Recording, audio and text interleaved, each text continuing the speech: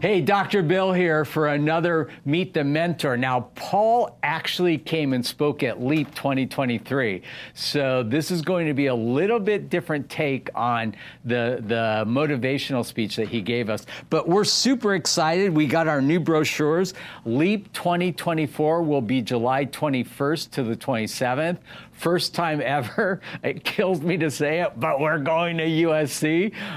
You know what? It was hard. It was hard. But once my daughter went, I started to embrace the Trojan culture. And I have to say, they treated me better as a parent than I ever expected. Like, they treated me like I went there. I think they wanted my money, but it was okay. And we will be at USC, and this is going to be an epic, epic leap. We've already had firm commitments from Sir Anthony Hopkins, who has 2 feature films launching this year. He plays Sigmund Freud in Sigmund Freud, and also he plays the English gentleman who saved 669 Jewish kids that were living in Czechoslovakia and would have gone to the gas chambers. Together, from saving those kids, over 5,000 people paid tribute to this man. So Anthony Hopkins will pay him. We also have Jason Alexander, who is committed. Amy Adams, if she's free, will come. Shay Mitchell, if she's free, will come. So we should have a great lineup. And we're excited about that. So let me tell you about Paul Epstein. He spent nearly 15 years as a professional sports executive for multiple NFL and NBA teams, where he broke every premium revenue metric in Super Bowl history. He also opened a billion-dollar stadium and founded the San Francisco 49ers Team Talent Academy, where he became known as the Y Coach. As an award-winning keynote speaker named one of Success Magazine's top thought leaders that gets results, Paul's impact continues offstage, providing leadership development and culture transformation programs for companies and teams, including Amazon, Disney, Johnson & Johnson, NASA, the Los Angeles Lakers, and the Dallas Cowboys. You're everywhere. And his work has been featured on ESPN, NBC, Fox Business, and USA Today. He's also a best-selling author of The Power of Playing Offense. His second new book, Better Decisions Faster, is available on Amazon. Paul, thank you so much for being here. Fired up, Dr. Bill. So you've had quite an illustrious career. How did it all start? How it all started. Well, you mentioned, speaking of LEAP next year, so I'm a proud Trojan, so you might have seen this in the camera. And when we say Trojan family, I'll go back. This is decades ago. I didn't know that you could ever work in an area of passion. I just thought maybe there's a gift or a skill or a talent. And for me, as a young kid, and I'll watch my language here, but my parents and my family always told me, this kid will not shut up and he will not stop talking. So he must be on one of 2 paths. He's either going to be a trial attorney or a salesman, one of the 2. Well, it turns out I got into the world of sales, and that's why I went to USC, was business school, and sales and marketing were the concentration. Ironically enough, fast forward, I married an attorney, so I guess both things actually came true in some way. But I didn't know that you could combine a passion with a day job. And then it was a guy by the name of Will Ferrell. He delivered the commencement speech when I graduated USC. And that was literally the lasting imprint that he left with me. Let me guess what he said. If you love what you do, it's not work. Very much so. And he made it real. Like, he didn't describe Hollywood or entertainment as this out-of-reach thing. He just described it in a very accessible way of having a vision, having a passion, and putting in the work. And I think that's the key because, you know, I speak a lot. You mentioned being the Y coach of the 49ers, and then I'll get back to the beginning of the journey. But why is connected to purpose. And I often get approached. One of the number 1 questions I'm always asked is, how do I find my purpose? How do I discover my purpose? And I think that's the wrong place to start because often, it feels out of reach, and sometimes it's like a distant North Star. And most of us don't know what to do with a North Star to apply it on Monday morning. We struggle to the granular level of a behavior, a decision, or an action. And so if purpose might be the end game, and for everyone listening in, I do believe that having a more purposeful life is truly what fuels us and energizes us, but I don't start at purpose. I start with curiosity. And then curiosity, when we scratch that itch often enough, you tend to find some passions in there. And then from that, purpose. So it's curiosity, then passion, then purpose. When I was at USC, I always had a passion for sports. I never knew that you could make a day job out of it, but I was curious. And so while I graduated and came out in the sales ranks, as they say, you often hear success leaves clues. I believe if you zoom out, life leaves clues. We just need to be aware and open to them. So I'm a year removed from school, and Mel Kiper, who even if you're not a sports fan, he's an NFL college draft guru. He starts studying kids in junior high and projects how well they're going to do to high school, to college, and beyond. Typical high energy, rah type of guy.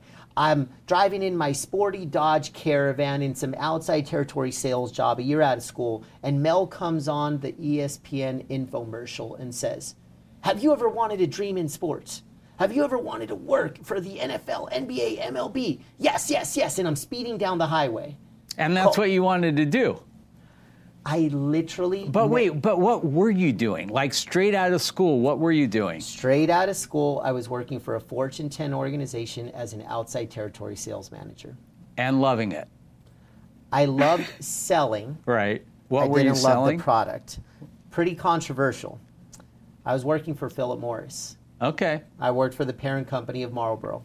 Not a smoker, no judgment, all that. But I never loved the product, but I learned something really cool at Philip Morris. Great inside culture. I was treated like gold.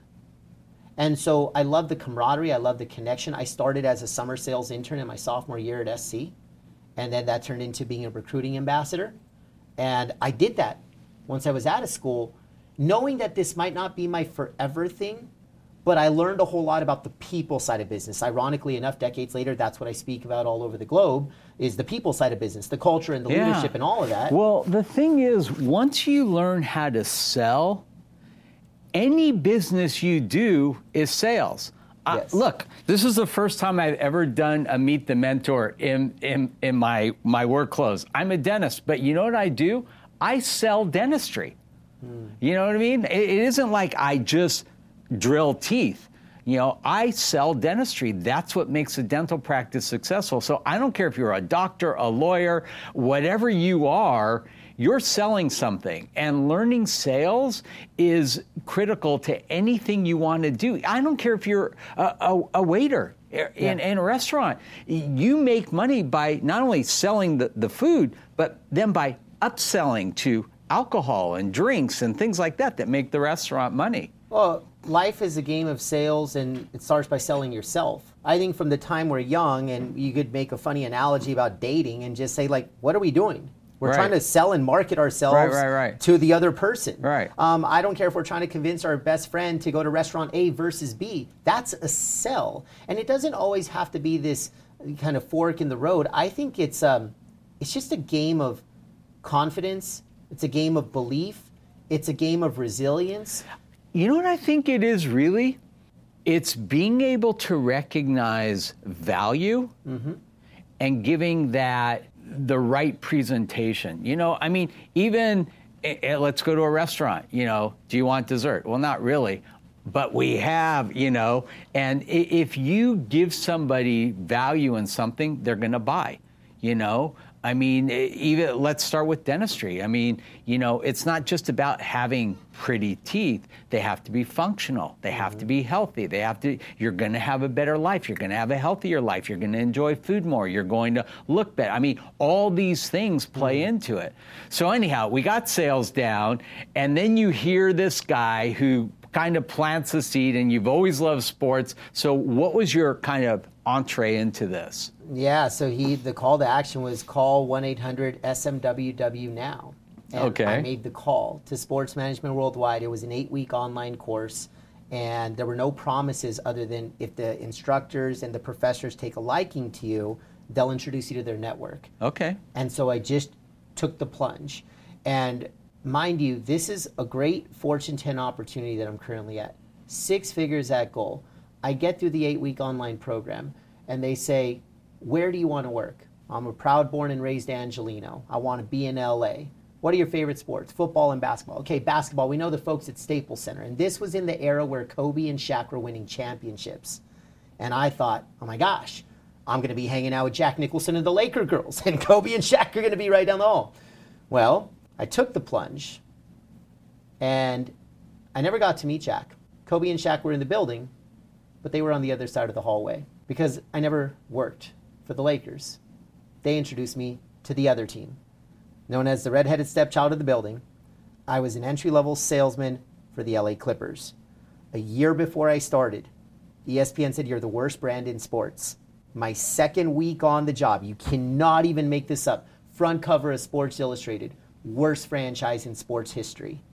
And to add insult to injury, I left a 6-figure job to make $7 an hour.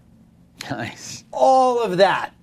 So the message here, and if I was mentoring my younger self on that decision-making process, I never really looked at the downside or the risk. I never thought about starting over. I never thought about what I was leaving. I solely focused on what I was running toward, and I was willing to deal with the trade-offs. I was very aware of it, and also this was a little bit of a bold move, but I remember at the time I was really young. I was still living at home, no rent, all good, and at $7 an hour, no benefits, 4-hour shift, you have to earn your way to an 8-hour shift. I did something even crazier. I moved out, downtown LA high-rise. At the time, it was a $2,000 a month. I mean, like, at 3% commission, you got to sell a lot of Clipper tickets to make that much. And I did it.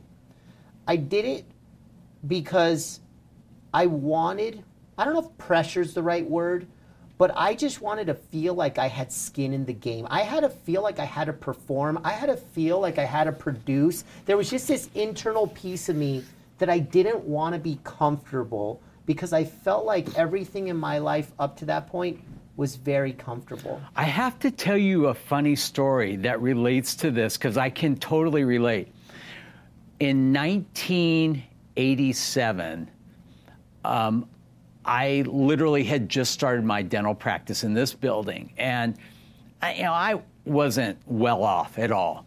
But I saw this amazing sports club being built on Sepulveda. It wasn't built yet. They just had a trailer and a picture and, some tagline how this was going to be like, the most exclusive yada club in LA.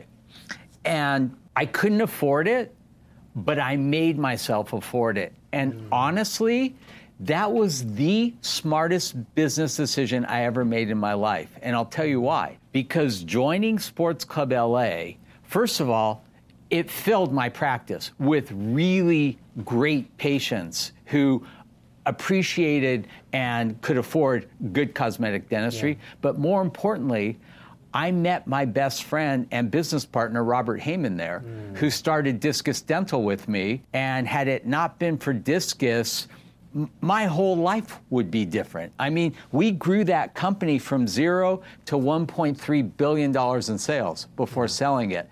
And had I not pushed myself to join Sports Club LA, that would have never happened. And so many other things in my life would have never happened.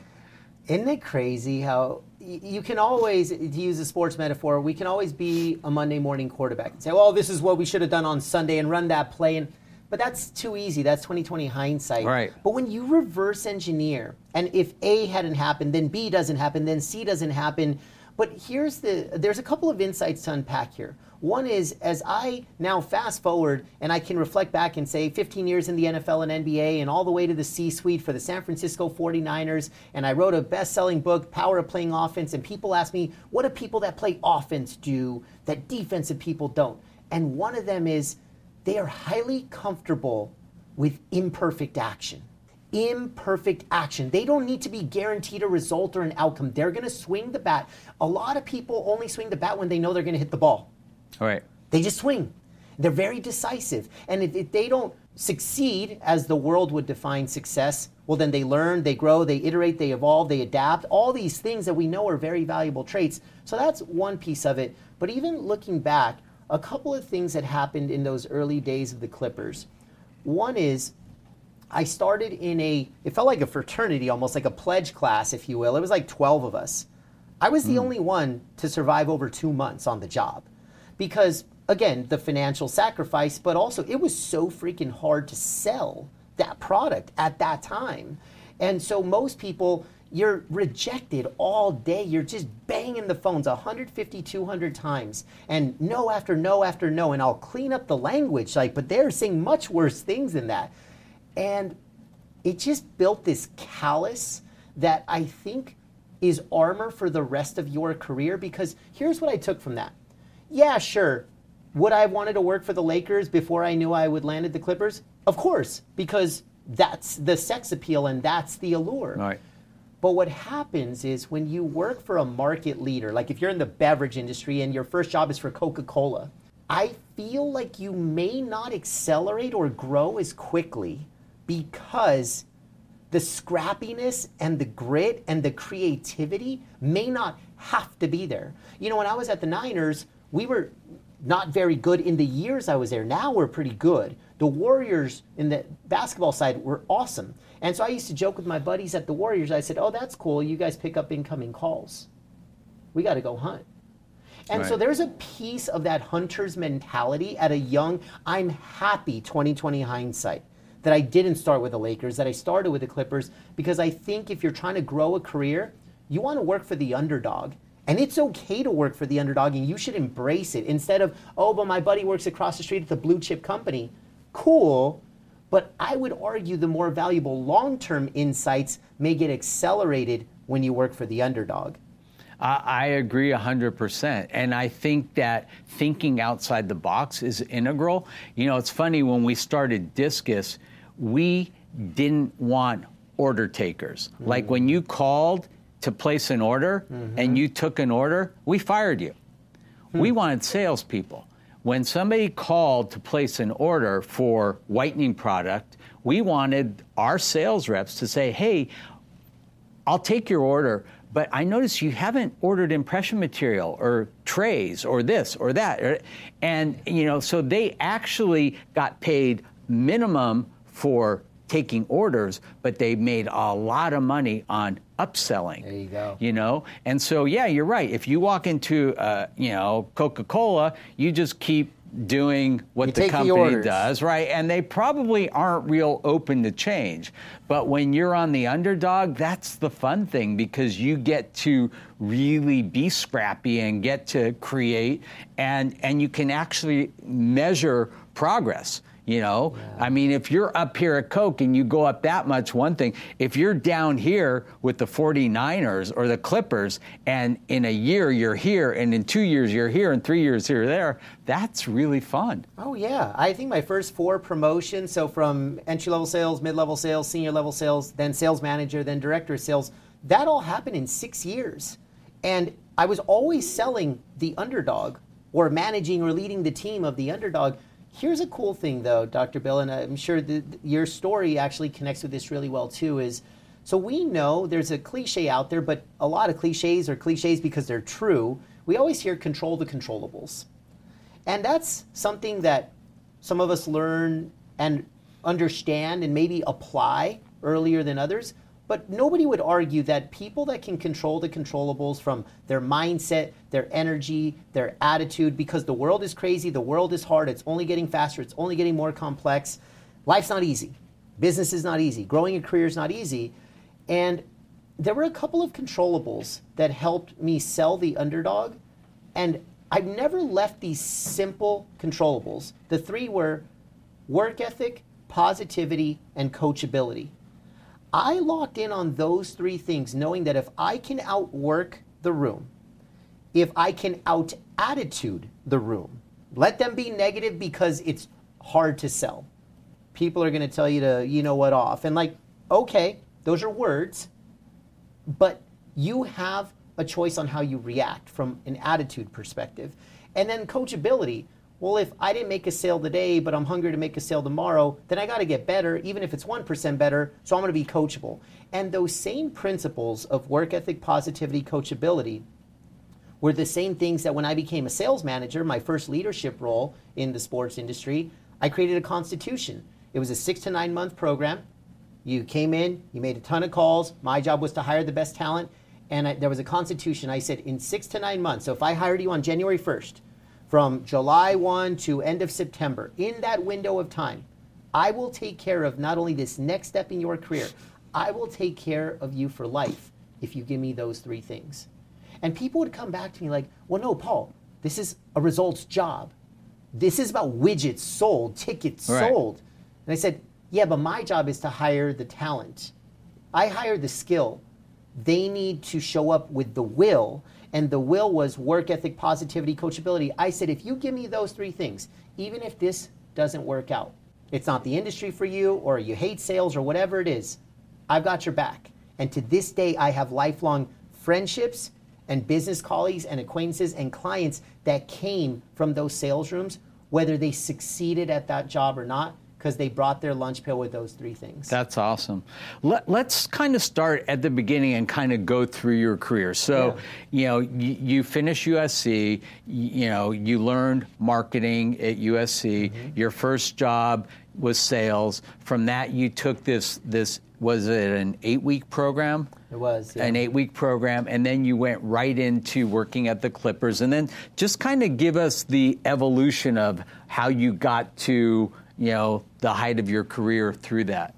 Sure. So the same program that I eventually managed, that 6 to 9 month sales, they call it inside sales, which basically means you're making a lot of phone calls. You're not, to make the revenue streams of sports very simple, you're either selling to consumers or businesses. You're selling to individuals or companies. What are you selling? Tickets primarily. At an entry level, you're selling tickets. So you're calling different companies and trying to get tickets for their employees, or what? That's probably the next level up. That's like what the senior sales folks did. What we do at the entry level is if Dr. Bill came to one game, I had to call Dr. Bill to convince him to do a season ticket. So it was an upsell into a larger plan versus buying it a la carte like you did originally on So you started off just selling to individuals. Individual upsells to just gain a greater commitment, come out more often. And really cool perspective there is if people don't want what you're selling, then you need to figure out what's important to them. In the sense of, so if you don't love the Clippers, what do you love?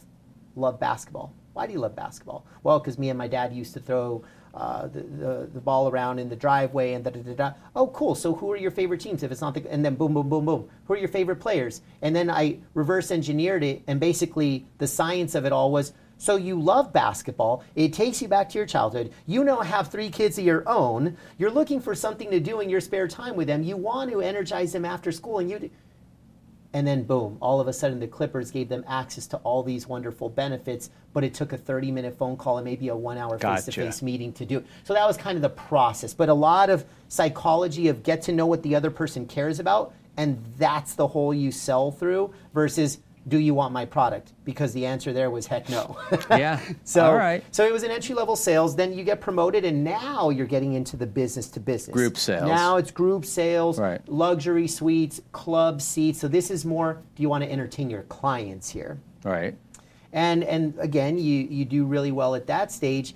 And this was an interesting pivot point because there's a fork in the road at this stage of a career that everybody listening to this, a lot of folks may face. Do I want to continue in this player type role? Like I am a producer at whatever it is that I do. I'm an individual contributor. Or do I want to lead the team? The challenge is, I think in school, at least the way I understood it was, the default setting is if you sell a lot of widgets or you do really well at whatever you do, you should supervise that position. But what I learned from the sports industry, not the business side of the industry, what the actual players and coaches on the field or the court or the ice are doing, just because you're a great player in whatever sport it is, if I was to say, well, is that person destined to be a great coach? We would almost immediately say, Well, no, like it depends. Like sometimes the Michael Jordan doesn't have a very successful post-playing career. Sometimes a role player on that team, Steve Kerr, turns out to be this legendary coach of the. So an okay player can become a great. But in business, the default setting is promote the best player to be the coach. And I think it gets us in a lot of trouble. Yeah, makes sense. Yeah. It gets companies in trouble, teams in trouble. We say we have leadership gaps. Maybe that person wasn't supposed to be in that role. Maybe I wasn't supposed to. The reason I succeeded once I got promoted from quote unquote player to coach and from sales to sales manager, it was because I geeked out on the people side of the business, not the production or performance side of the business. But what prepared you for that? Did you read a lot of books? Did you have great mentors? Was it all? I don't know. It's actually a very personal story that I'll share with you right now, and it really opened my eyes to, is this the type of impact that I want to have in the world, and is leadership a thing for me? Because I never thought that that was in my future. But, I think we all have a hero. And for me, that hero is my dad. And I lost my hero at 19 years old. So by trade, he was a continuation school teacher. He taught in traditional schools, lands at a continuation, found he could make a greater impact there, help more people, help more lives. So that's what he poured himself into.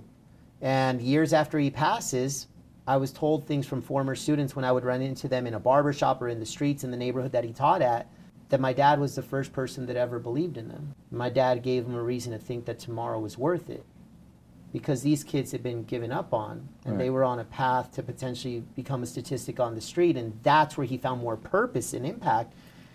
And it was moments like those conversations with his former students that I never thought I would be a teacher, but I said, that's how I want to impact lives. I want to help people in that way. I want to pour belief into them so that they can believe in themselves.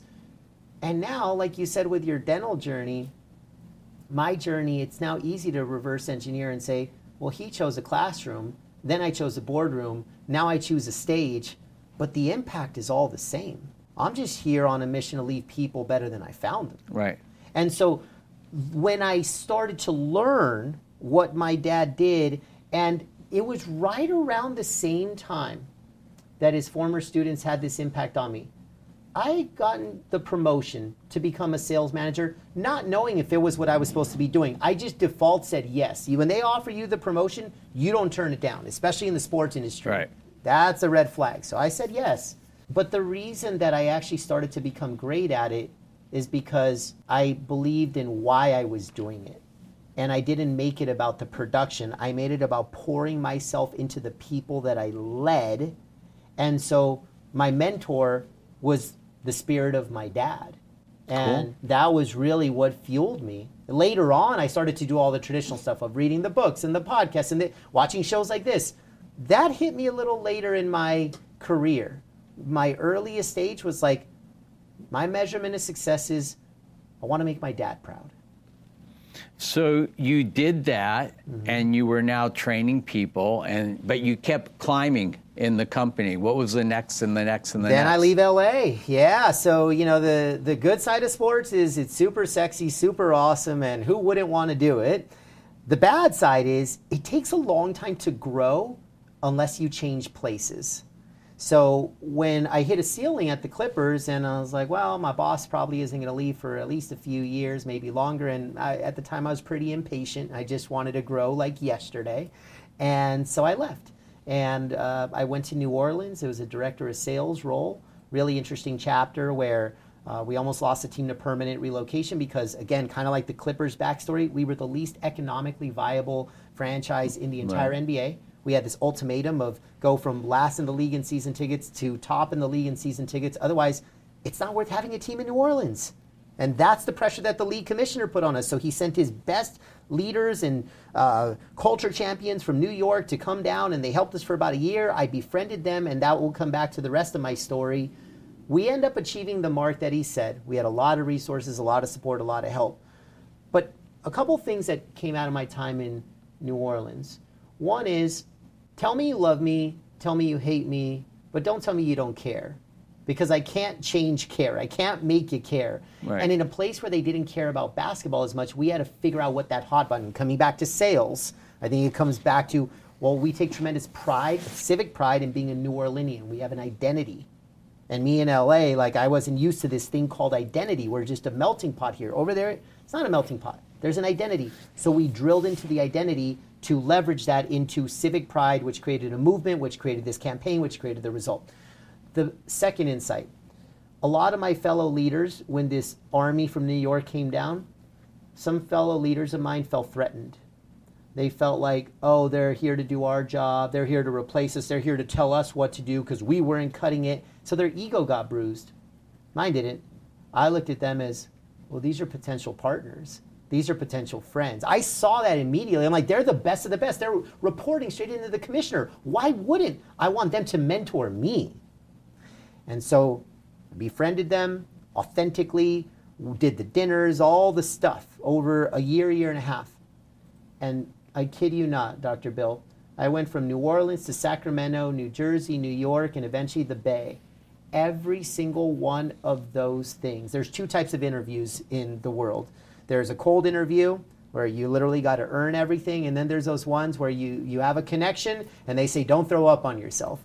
Well, my cold interviews happened to break into sports, to get into LA, to go to New Orleans. That was cold. But then it was that group of people from New York that came down in New Orleans, and there were 3 individuals in particular. One that said, come with me to Sacramento. The same one ends up going to New York. A different one ends up going to San Francisco. And these were all to basically sell... elevated roles. Selling tickets. And eventually at different levels. Suites and eventually sponsorship. So eventually, who's making the phone call to Levi's to become Levi's Stadium, as an example. Right. But that's the most senior level of sales. Yes, but it's always kind of in this revenue-generating sales capacity, and one role is more senior than the other. So it's director to vice president, senior vice president. My job in New York was overseeing revenue for the Super Bowl. First time in New York. All of a sudden, you got to shatter a revenue record because it's New York, and we got to go big. All of these jobs were because of the relationships built and people trusting me. I always say, I took tremendous pride in how I showed up in the unseen hours. Okay. That was something that I was always trained, is that classic of you are who you are behind closed doors, or you are who you are in tough times. I call that the unseen hours. I think the things that we do in the unseen hours. Right. And from all those sales positions, tell me what you're doing right now. Now I'm speaking all over the world about it. And now I'm teaching the insights, some of which we've talked about today, and of course it goes way beyond that. But some of these things are foundational principles that I believe apply to every single person in the world. You know, who doesn't need to show up better in the unseen hours? Who doesn't need to control the controllables? Who doesn't need that underdog mentality? This to me is like I don't care if you're in high school, right, college, or you're a CEO. And so now I'm a keynote speaker, a best-selling author. Now I've got a thriving consultancy on basically on-stage impact leads to off-stage impact. So if companies and teams want support post-stage, they bring me in, work with our leaders, work with our culture. That's where you named off all those clients. That's right, the type of work that I do. So if I'm a student in college right now and I want to break into sports, does this program still exist, this 8-week program? Or what do I do? It does. And there's also websites that I think a nice catch-all, teamworkonline.com is a great, and that's not just a plug, but it's more just visibility into the dream job. But here's the thing. I want to be very critical about this. Being a sports fan does not qualify you to work in sports. Just because you love SportsCenter doesn't mean you should work in sports. You actually have to have a passion for what the job is, because the industry, the honeymoon effect, will wear off. After 6, 12, 18, 24 months, if you're in accounting or you're in marketing or you're in sales or you're in operations, a job is a job is a job. It just has a very sexy book cover. So my recommendation is, if you are a sports fan, get in line, because there's thousands of people applying saying, well, I used to be an athlete, and that's not enough. You actually have to want the job. Yeah, I get it. But it's also a lot more appealing and a lot easier 100%. To sell something you love than something you hate. Well, I would say this. Heck yes to what you just said. The 2 sacrifices of working in sports, because there's a long line of people that want to do it, you'll make less money and you'll work more hours. It's not a great combination. So the trade-off is, because of the love you have for it, it has to supersede the but trade-offs. you know what? I think, a lot of jobs today, you really have to, make that sacrifice and realize you're just paying your dues. I mean, all these young kids that want to go into like marketing and advertising, they get paid nothing, right? But the experience is so incredibly valuable. And if you can really work hard and master that, later on, there's a big payoff, and I don't think today's generation is really that in tune with delayed gratification. They want instant results, and I get it. They see a lot of these, dummies who are, influencers making hundreds of millions of dollars, and these people, have no skill, no talent, they just kind of hit the right button at the right time and exploded. But, I think that you're right. I think, you have to work harder than anybody else. You have to pay your dues. You have to, be open to learning.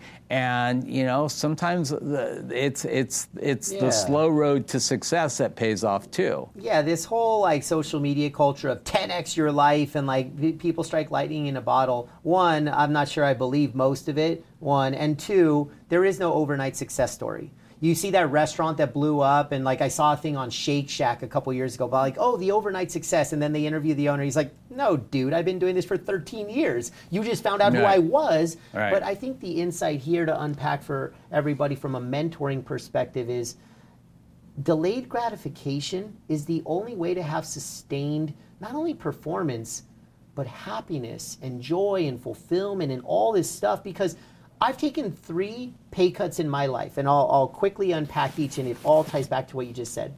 One is leaving 6 figures to make $7 an hour. Okay, my break into sports, big pay cut. My second was going from a high-flying seller, making a lot of commission, to a sales manager, where now literally I probably made a third of the money as a manager than I did at the peak of sales. So that's my second pay cut. My third was collecting a paycheck every 2 weeks of my career for about 15, 16 years, and then betting on myself and becoming an entrepreneur to start my speaking business and thought leadership career. Well, all of a sudden the postman doesn't show up. There's no direct deposit every 2 weeks. You go from hundreds of thousands of dollars to zero guaranteed, and it's only hope, belief, optimism, and a vision going forward. And each one of those, it didn't flinch. I was like, well, of course, if I want to break into a dream industry, I'll delay my gratification. I'll delay the money. I'll delay all that. Of course, if I want to lead people and impact them and, make my dad proud, of course I want to be a manager. And then the last part was, oh my gosh, my strongest core value is impact. And when I started to assess, can I create more impact inside of the walls of the sports industry or beyond, I had to go. I had to. So with all of those came sacrifice, finance and otherwise. But when you have a deeper burn and reason for it, it's always the right decision. It makes sense. Yeah. That's awesome. We have a few minutes left. Let's talk about better decisions faster, because I know this is launching really quickly. Yeah, this is really the 2.0 of everything I've been talking about, of folks that play offense versus defense. I mentioned earlier, folks that are highly decisive, folks that are very comfortable with imperfect action. And this is really a playbook for how to step into the most critical forks in the road of life with unshakable confidence. Wow, that's awesome. I can't wait to read it. Paul, thank you so much for coming. Thank you, Dr. Bill. If students want to get a hold of you, what's the best way? Yeah, everything and anything is on my website, paulepsteinspeaks.com. That's the best place. You'll find all my contact details there. And then again, you can find it on Amazon, Better Decisions Faster. Last thing, a gift for everybody. On my website, you'll see a confidence quiz. It's a free gift from me to everybody in the LEAP community. In less than 5 minutes, you can walk away knowing your confidence score of 1 to 100. And when you get your results emailed, you'll also receive 12 keys on how you not only build your confidence, but you sustain it. That's awesome. Thank you so much. All right, Dr. Bill, over and out. This podcast is a part of the C-Suite Radio Network. For more top business podcasts, visit c-suiteradio.com.